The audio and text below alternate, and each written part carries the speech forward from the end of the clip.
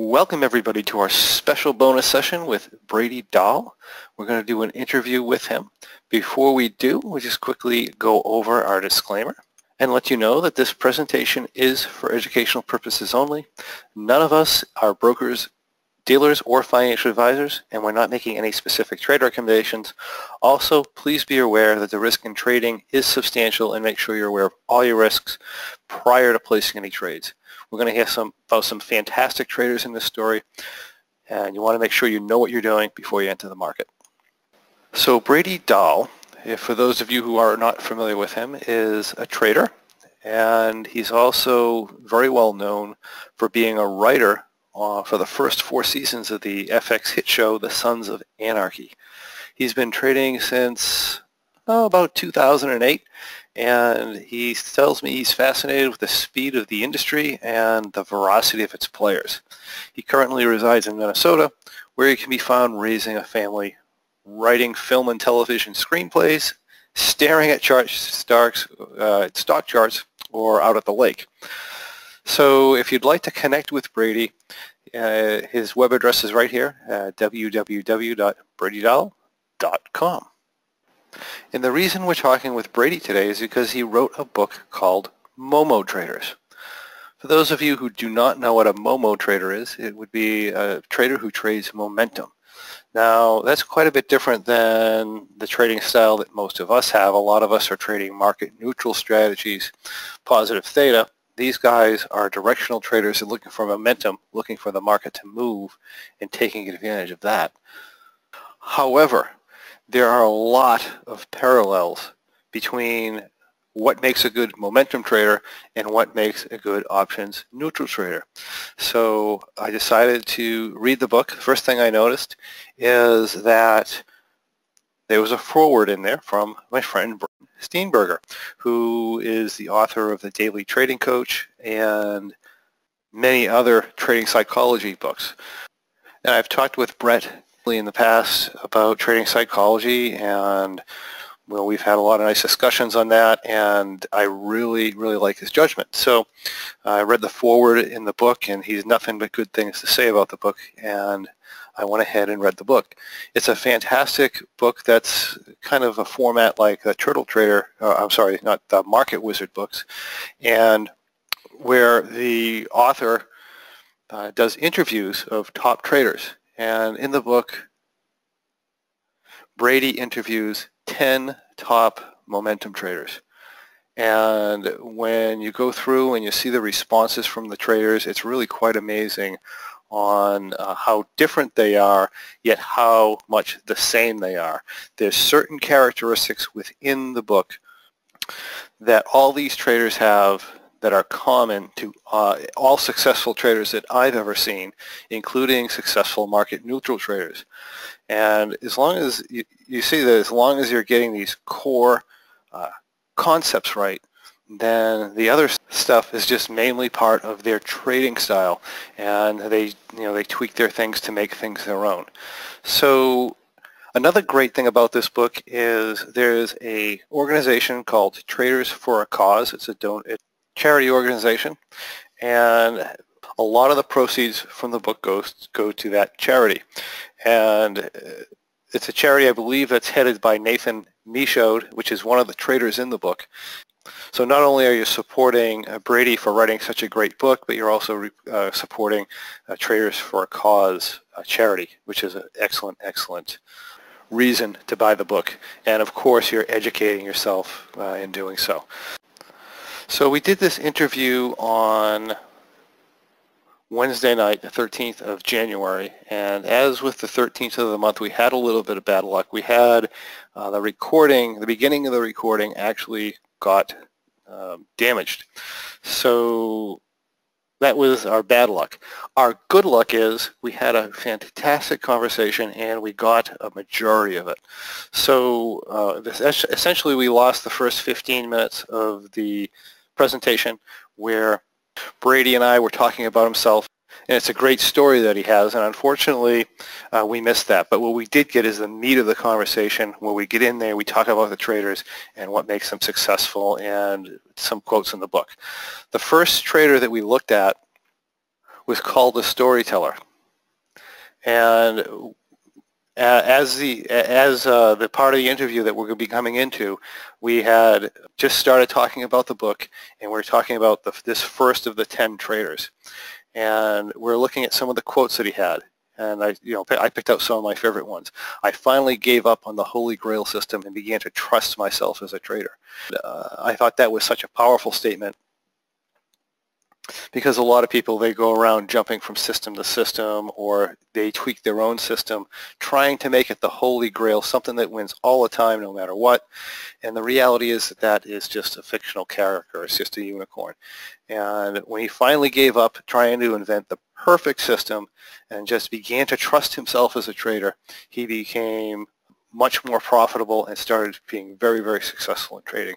And I think that's so true for all traders, not just directional traders, but market neutral traders as well.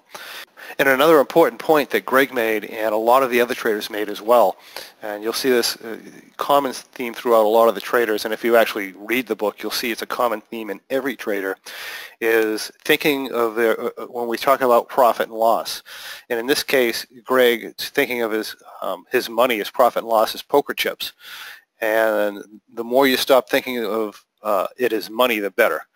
One of the common problems we have as traders is we're sitting there focusing on our profit and loss instead of focusing on the trade, and it causes us, contributes to poor decisions. And rather than being so focused on your profit and loss, thinking of it as poker chips and thinking of it as a game or a sport is very, very helpful as far as your trading psychology goes, and you end up trading a whole lot better. And then the last quote from Greg is, I think it's important not to judge the success of an individual trade on profit and loss, but on whether or not I traded it properly. It is still possible to trade something well and lose money. And I think that is one of the truest and most important things in trading that a lot of new people have trouble with. And that is judging their trade on whether they won the trade or lost the trade.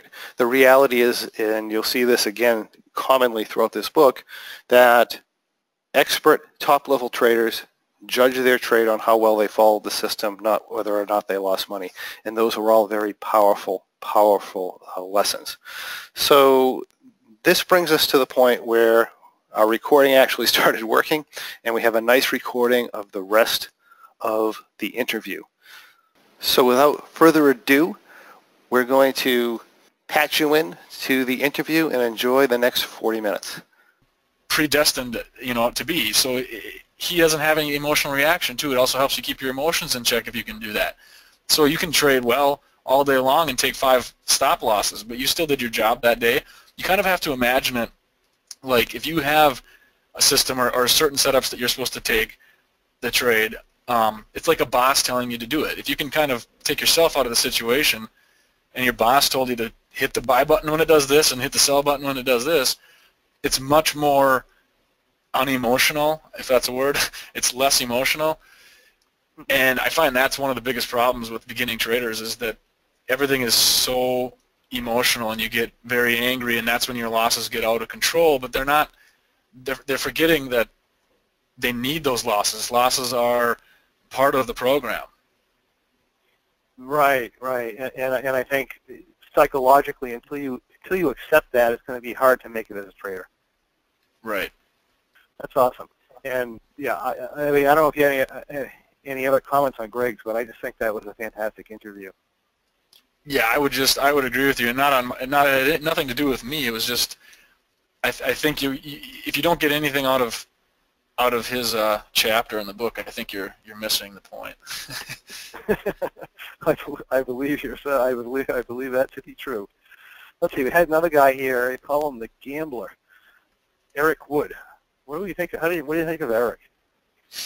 I know Eric at least a little bit through social media, and I've met all of these guys now since the book came out. But I like him a lot. You know why? Because he's super positive, and he's one of the guys that you were talking about who kind of came on strong within a few years, and now he's just this very proficient trader. I mean, he trades very large for how I guess you could say new he is to it, and he's an older gentleman. He's not like a 20-year-old who just started out like a lot of traders are.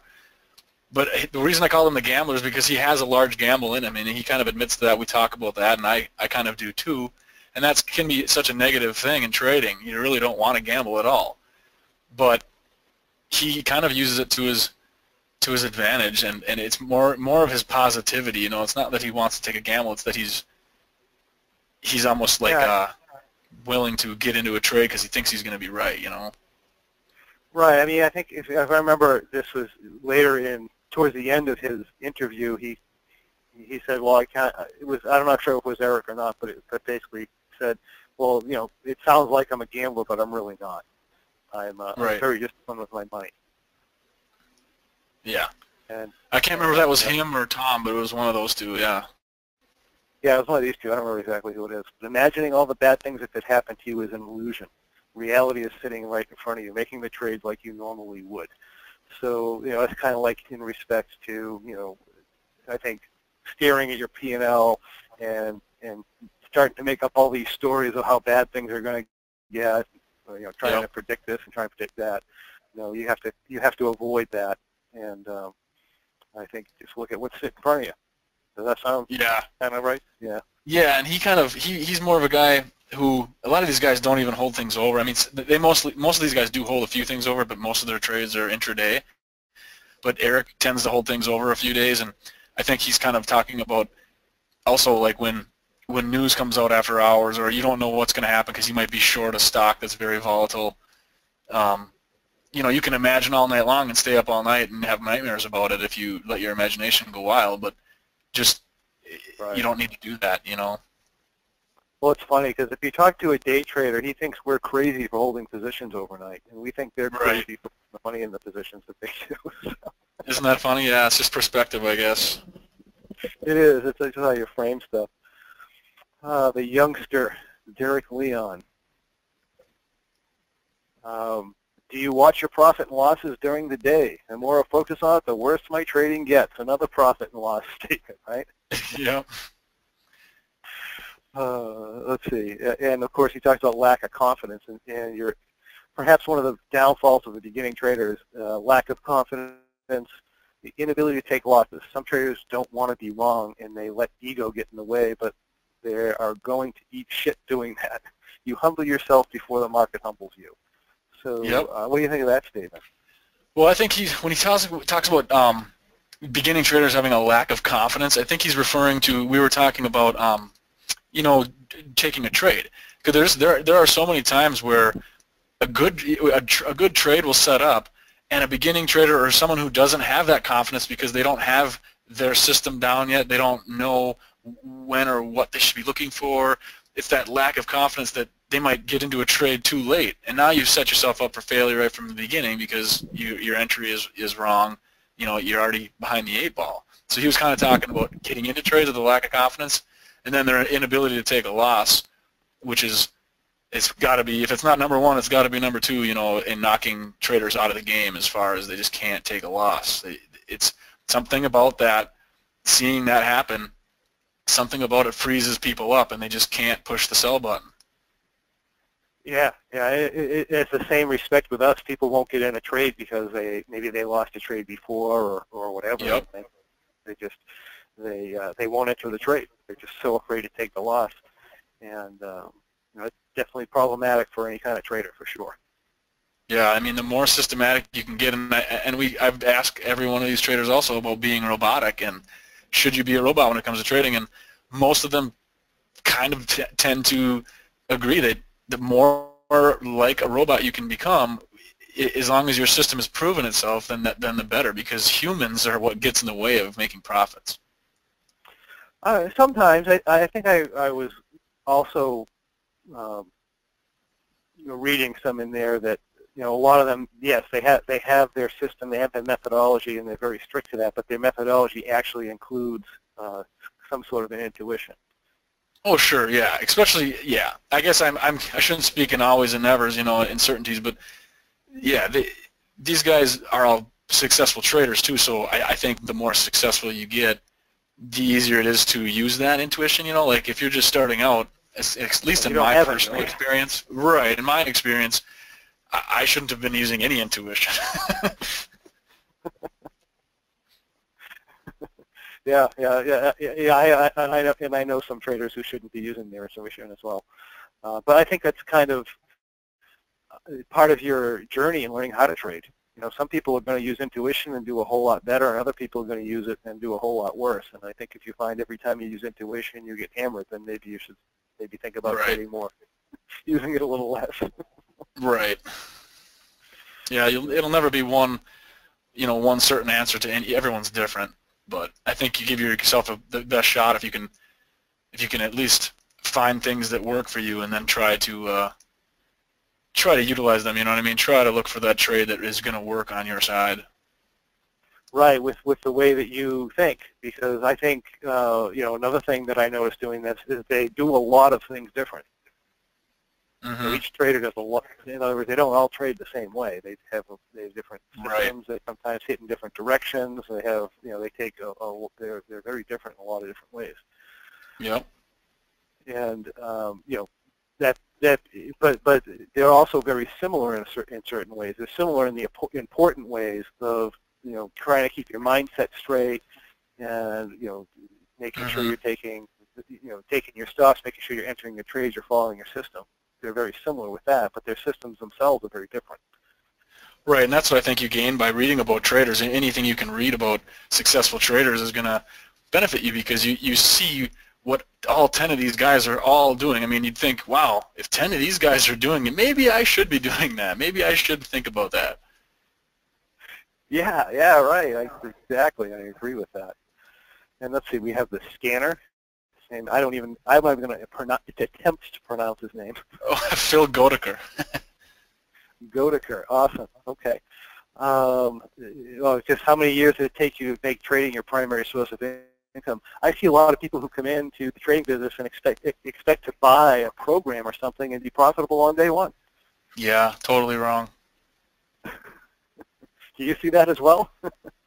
Yeah, I think everyone kind of, I mean, there's a certain allure to trading where it does attract, I think to a certain degree, all of us got into it at least partly for the money. It's a way like, oh man, I think I can make money doing this, and I think the easy money is the first draw. It was for me. I remember it just seemed easy listening to these guys say they made 50%, 100%, and then you go about and take your knocks and learn. Right. They took 50% after losing 100. Right. Something like that, right? Yeah. So that does happen. And then trading is a mental game. Once it gets in your head, you're screwed. I just love that comment. Yeah, I believe it. There's been times where I've lost my mental game, I guess you could call it, where it wasn't there for me, so I shouldn't have been even trading. Right. Yeah, and that's the thing. I think it's good to realize if you lose that, that when you lose your mental game, maybe it's a good time to maybe take a rest, take a break. Mm-hmm. And these guys kind of talk about that. I asked all of them, what they do when they're on a losing streak and how do they beat a drawdown, and most of them, basically reference that taking a break. You got to get away even if you don't want to, because you come back to it and you're fresh, and it's you're no longer feeling that weight on your shoulders. Right. Yeah. I can understand that. That sounds like a great piece of advice. Stick with what you know and what you're good at. Be happy with it. There seems to be this thought amongst traders that you always need to learn something different. Now, what's the context of that?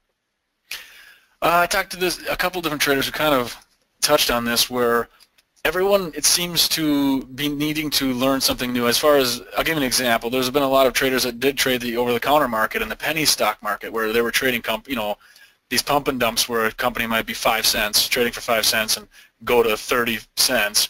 And that was a big market for beginning traders for a while. And then it kind of, people were like, no, I'm not happy enough with that. I need to learn this new game. I need to start trading Apple. I need to trade Priceline. And they just got away with, they're trying to almost, it's kind of a fine line, because yes, you want a lot of tools in your basket, but I think Phil was referring to when he tried to trade ETFs, exchange traded funds, and he thought he was going to be the next great ETF trader, and he ended up losing his butt for, I think, a year. It took him a year to finally figure out that he was never going to be able to trade these ETFs. They don't operate the same way as the trades he was making before, and he got his ass kicked. And then he comes back, and he just stopped trading them altogether, and then he became super successful again doing what he already knew. Yeah, I think that's important. And I think a lot of successful traders, they kind of, I mean, people ask me why I only trade the Russell, and Right. because a lot of the successful people I know, they only trade IBM, they only trade Apple, they only do penny stocks or whatever. Um, and I think that's an important thing. Another thing you say is pump and dump. What fascinated me, and I mean, I kind of knew it went on, but the manipulation that went on in the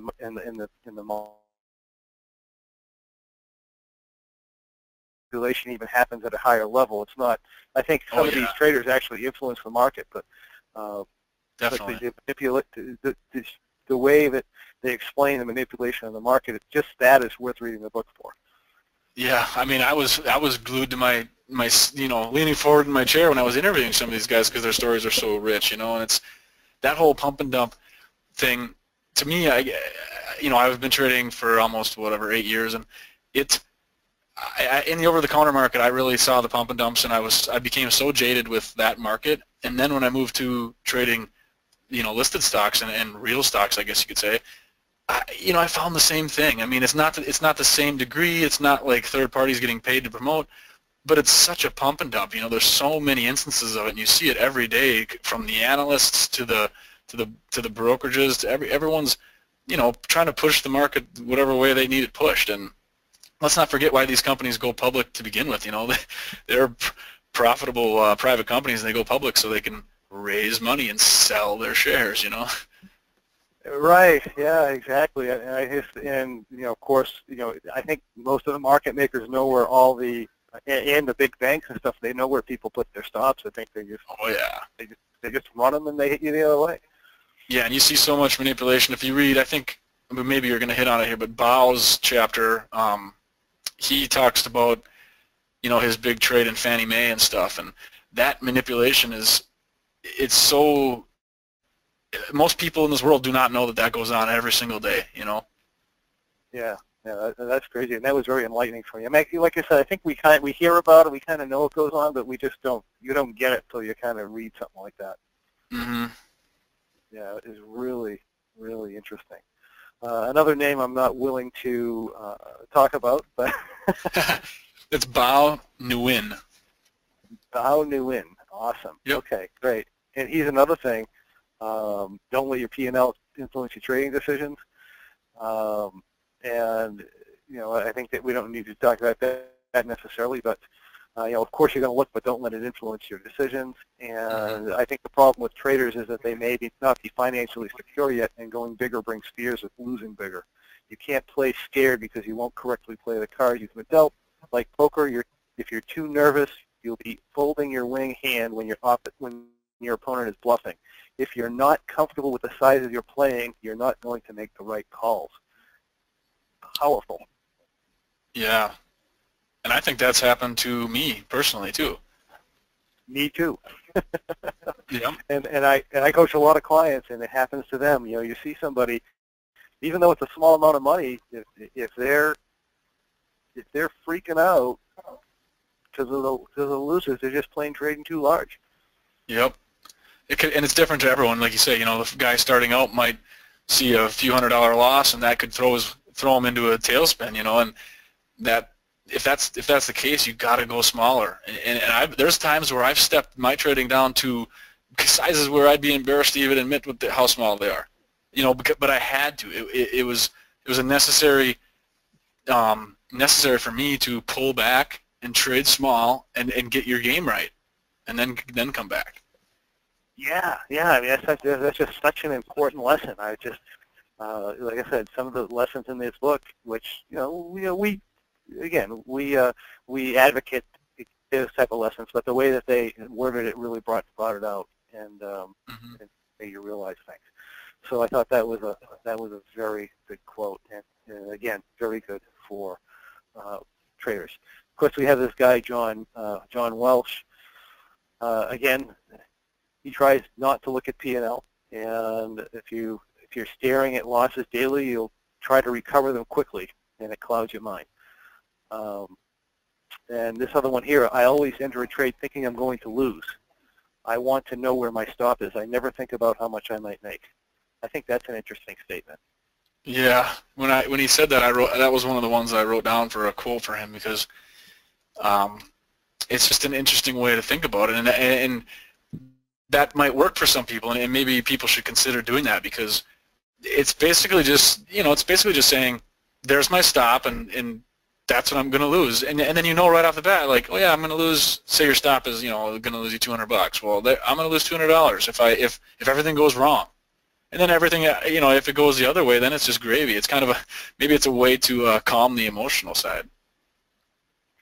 I think it is, and when I have a lot of students that I have, sometimes what I'll tell them, I'll say, you know what, if you put a trade on and your loss on the trade is $5,000. Take that $5,000 out of your account. Just subtract it from your account, because that's what your trade's going to look like as a sales. You need to be okay with that. Yeah. You need to be okay with that. I think that's what this guy says. I think that's what John's saying here. Yeah, I would agree. Yeah. So nice wording there, and yeah, we're getting late, so we'll kind of push through there. Tim Grittani. Grittani, yep. Oh, all right, awesome. He's also come on super quickly. I mean, he's made starting out from literally, if you read, he started out, read his chapter, he started out trading, and he was taking like $100. That was like game changing for him. $100 loss. Like he started out that small, and now he's made well over $1 million. I think he's at almost $2 million or something. I can't remember in profits. Yeah, wow, that's awesome, $2 million, right? And it just things. I don't really think about that or his positions when I enter. Rather I'm thinking about risk. How much money will I lose? I will lose if the trade goes against me, which is kind of like John's statement. Mm-hmm. And then you also have the new traders often don't realize that following someone else's picks is absolutely worthless, and that you can't make consistent money that way. I think that has something to do with following maybe like trade alerts or something. Yeah, different alerts. We were talking about how social media, because social media has become such a presence in trading, at least in my world, and Twitter and stuff like that, where people send out picks. Right. I think that was common among a lot of the other traders as well, is they're basically saying, yeah, I mean, there's a lot of trading services and stuff out there, but it's not going to make you a good trader. Right, and they basically said, as far as day trading going, it's a little different, because as a day trader, you want to find stocks that you can trade every day, and that's kind of what they say social media is good for that. If someone's saying, buy this, you don't follow that, but you see the stock that they're mentioning, and you might bring it up on your charts and kind of watch it, and if it's something that you would normally trade and it fits your criteria, then go ahead and trade it. Right, I think in that context it would be fantastic. It would be fantastic, yeah, but in the context of just trying to follow somebody step by step, I think it gets kind of challenging. It's that way in our trading as well. I think that's a good thing to avoid if you're trying to be a good trader. So yep. Awesome. So then is Tim O'Reilly. Is he the last one? Tom O'Reilly? Nope. Couple more. Okay. All right. So you can't blindly follow someone. You can see what they're trading, but then you need to research it and understand the trade. Also keep smaller size until you're making money consistently and build up your confidence. So I think that's a good statement as well. How about, and do you have any comments? No, I mean, it kind of just, no, not really, although I really like his story, and I've met him personally too, and he has a couple of interesting stories about how he traded with, he traded in one of the bucket shops, or, he was a broker way back in the day in one of the bucket shops that Jordan Belfort was, the Wolf of Wall Street. He was there right before him, and just kind of his how do you say that word? Circuitous? Anyways, circuitous route to trading. Yeah, I don't know. I'm using a word I don't know. We're traders, not English majors. Right. Yeah, and I am, and I can't even pronounce it. So. Oh, I don't feel so bad then. Right. So he was in those shops, and yeah, that must have been an interesting story as well. I mean, those guys were really manipulators too, weren't they? Yeah, and he hated it. He said he never made any of his clients a dime, and he knew it. He just couldn't make anyone any money, so he tried to get out of that as soon as possible, you know, and he's found his way into trading eventually. Yeah, that must be tough to go into a job where you're kind of deceiving people. And we all get into those situations. I think sometimes within our lives where we're doing stuff that we at some point we say, I really don't like this. Yep, and I don't think most of those guys go into it either. I think he talked about he wanted to get his license or his I think it's a series, whatever it is, and he wanted to get that, and this is the shop that said he could get it, and you know, it's kind of like, you don't go into it thinking, well, I can't wait to rip off mom and pop. You know, it's not like that. Right. Next thing you know, though, you say, hey, right. You're just doing something you don't want to do. Yeah. Yeah. That must have been challenging for him. But he sounds like a good trader, good guy, though. Yeah, he's wildly successful, and he's got the most confidence in the book as far as, you know, he's just like he's steadfast. You know, that's what I said. But he just when he's in a trade, he's usually short. He says, I'm going to be right, and he's willing to put his money where his mouth is. Oh, right, and he's the one who just he kind of lets the stuff go and go and go against them. Yeah, and he says, I don't want it. And I asked him, I said, well, look, I don't want people reading this book thinking that you just add to a short forever as it goes against you. And he's like, no, it's not that I don't have discipline. I have tons of discipline. He says the discipline comes in, his risk management is in the trades that he picks and that he trades, because he only basically shorts companies that are complete junk. You know, he does all the research and finds out how horrible this company is and why it's up on BS news or BS this or that. And so he's so confident in how junky they are that he's willing to basically risk as it goes against him, because he's saying, actually, you know, if I love something short at $6, I love it even more if it's $10. So why wouldn't you add? Right. So why wouldn't you add? Right. Yeah, but at some point he does have the discipline to get out, and I think that's what do you call that? An oh shit number, right? Yeah, I think that was the next guy, the guy that I co-founded. He made up this oh shit handle number. You can go to that side. Yeah, Nathan. Oh, there he is. Yeah, Misha. Right. Yeah, Nathan Misha. Right, and he's also the isn't he also co-creator? Co-creator, right, of the book and of Traders for a Cause. Yep, and Traders for a Cause, he founded that, the charity that all of his profits for the book go straight to that charity. Okay, yeah, nice. 90% of the reason. Oh, go ahead. Oh, sorry. I just like to always shout out when people actually live in New Hampshire. So I think Nathan, doesn't he live in New Hampshire too? Yeah. Yep. He's a great guy. I mean, I've known him for years now. We became friends right when I started years ago, and he really just he's so successful. He's like, how can I give back? And they founded a charity for traders, and traders, you know, traders who are doing well generally have, you know, a decent amount of money to give back, and they've raised a lot of money in the last few years. All right, so we'll give that web address too when we finish up here. Yeah. So we can do that. That'd be great. But yeah, so he says, yeah, the reason 90% of traders fail is because they don't have that oh shit number. Yeah, you see that a lot. We see people who trade, and then they'll hold trades or they'll stay in a trade, and a lot of times they'll get lucky, and it will come back. But boy, that one time it doesn't. You're done. Yep, you're done. You can wipe yourself right off the map with one trade that you don't get out of. Yeah, I think it's very important. Whatever that number is, to have that number, and then make sure that you do the exercise of pulling that amount of money out of your account, making sure you're okay with that. If you're not, you got to lower that number. Yeah. Yep. Nice.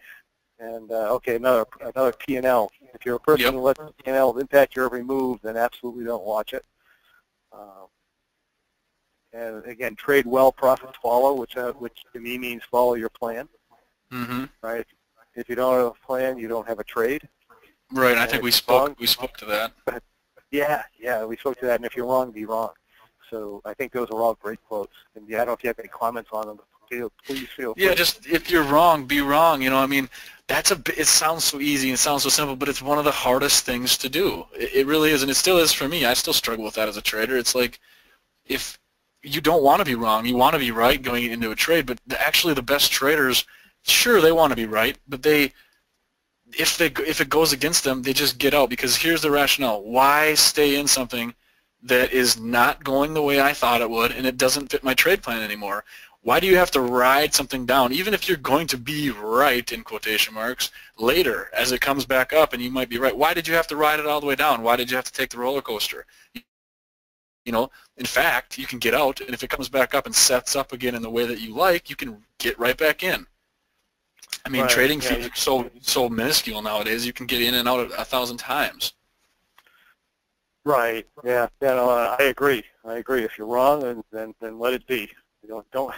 The market's going to do what it wants to do, no matter what you think. So Yep. It doesn't care about you. doesn't give a damn. All right. Nice. Nice. If you don't have a plan, you have a trade. That's another thing too, is having a trade plan. People, they jump in the market. They just hope something works out. Yeah, that's a big one. Not a good thing. Not a good thing at all.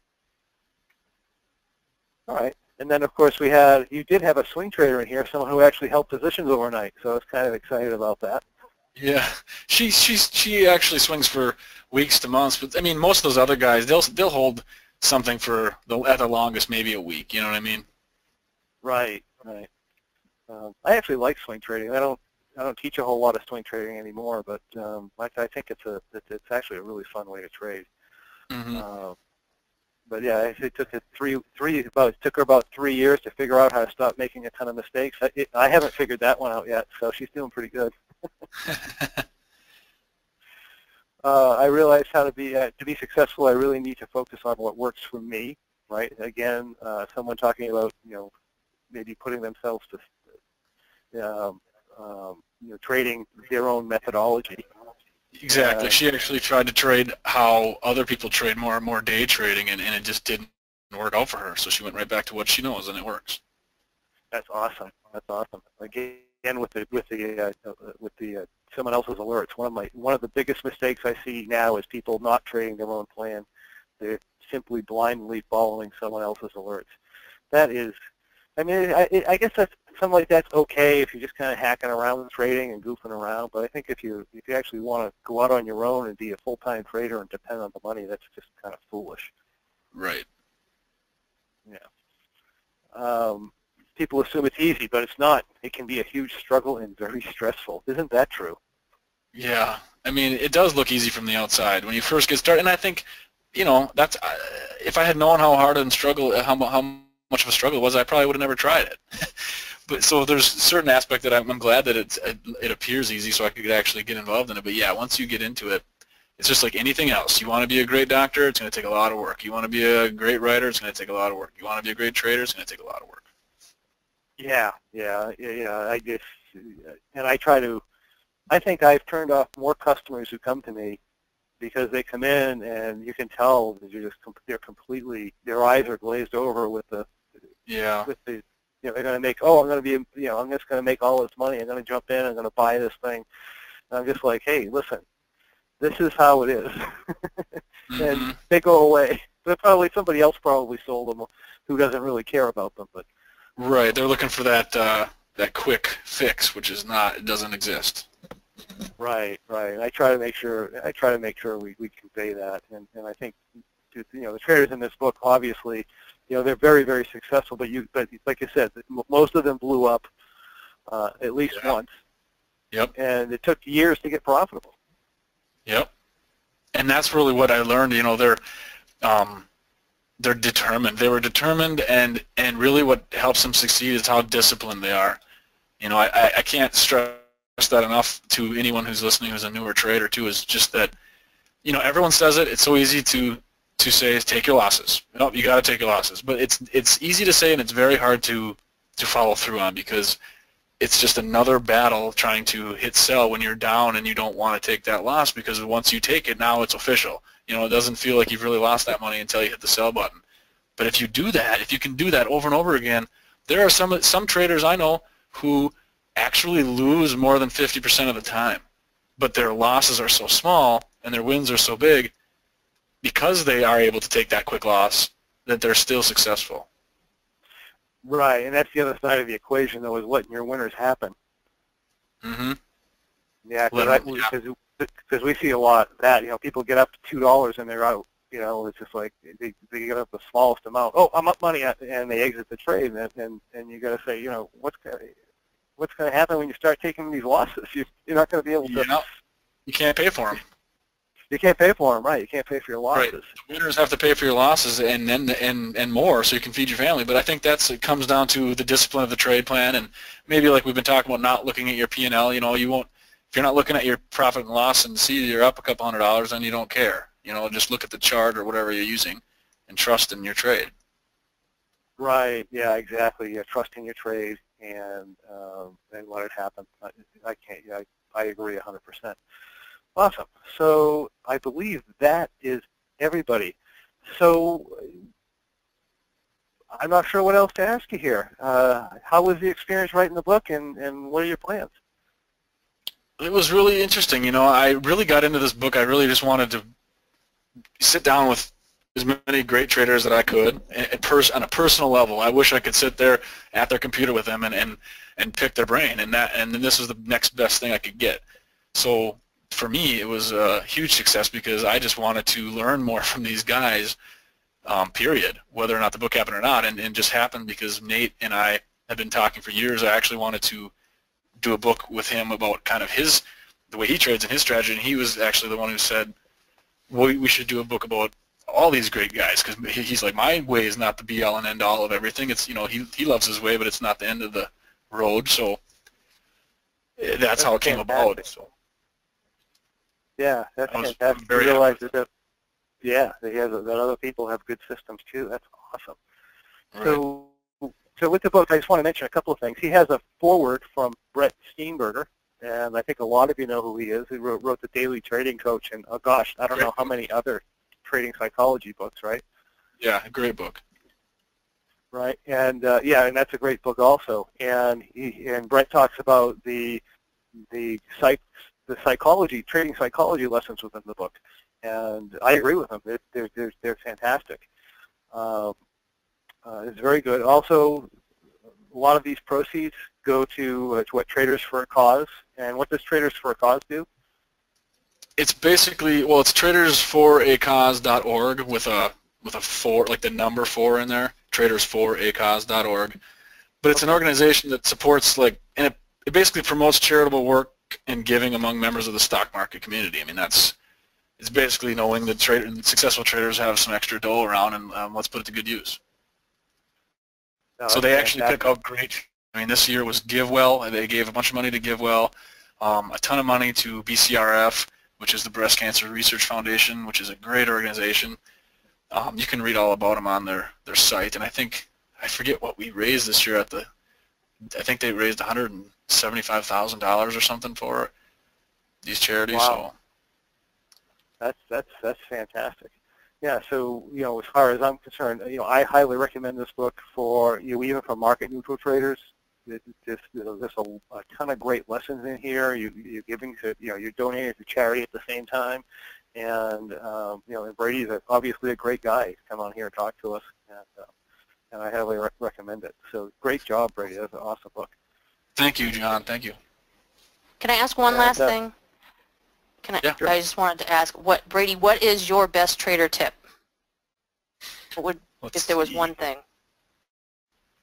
What do you think? Honestly, I have to stick with what we were talking about, because most traders fail because they don't take their losses. And I know it seems so simple, but it really comes down to, it's more than that. The tip would be you got to develop a plan, and it doesn't have to be some system. It doesn't have to be something that you just plug in.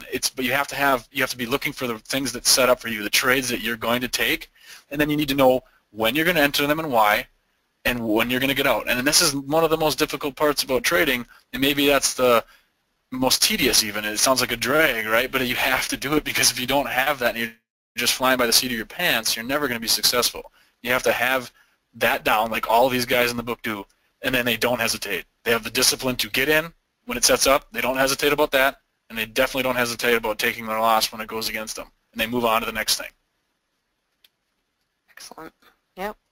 Excellent. That is so powerful, and I agree with you 100%. And when I talk to traders, I say the most important part of your trading plan is when you're going to get out of your trade.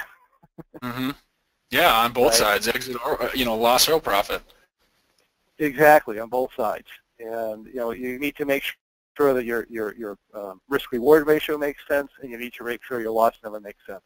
If that's the one thing that you can do, if you don't have any other part of a plan, make sure you have at least that, because that's the most important thing that's going to keep you out of trouble, I think.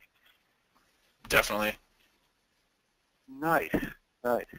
I'm so glad you got a chance to talk to us, and really appreciate it. And keep us up to date with anything else that you end up coming out with, because we'd love to hear from it. Because this, like I said, this is awesome, and hopefully everybody listening picks up a copy of the book. It's definitely worth the time and read. A lot of good stuff in there. Well, thank you very much for having me. You're welcome, and we'll talk. We'll keep in touch. Thank you.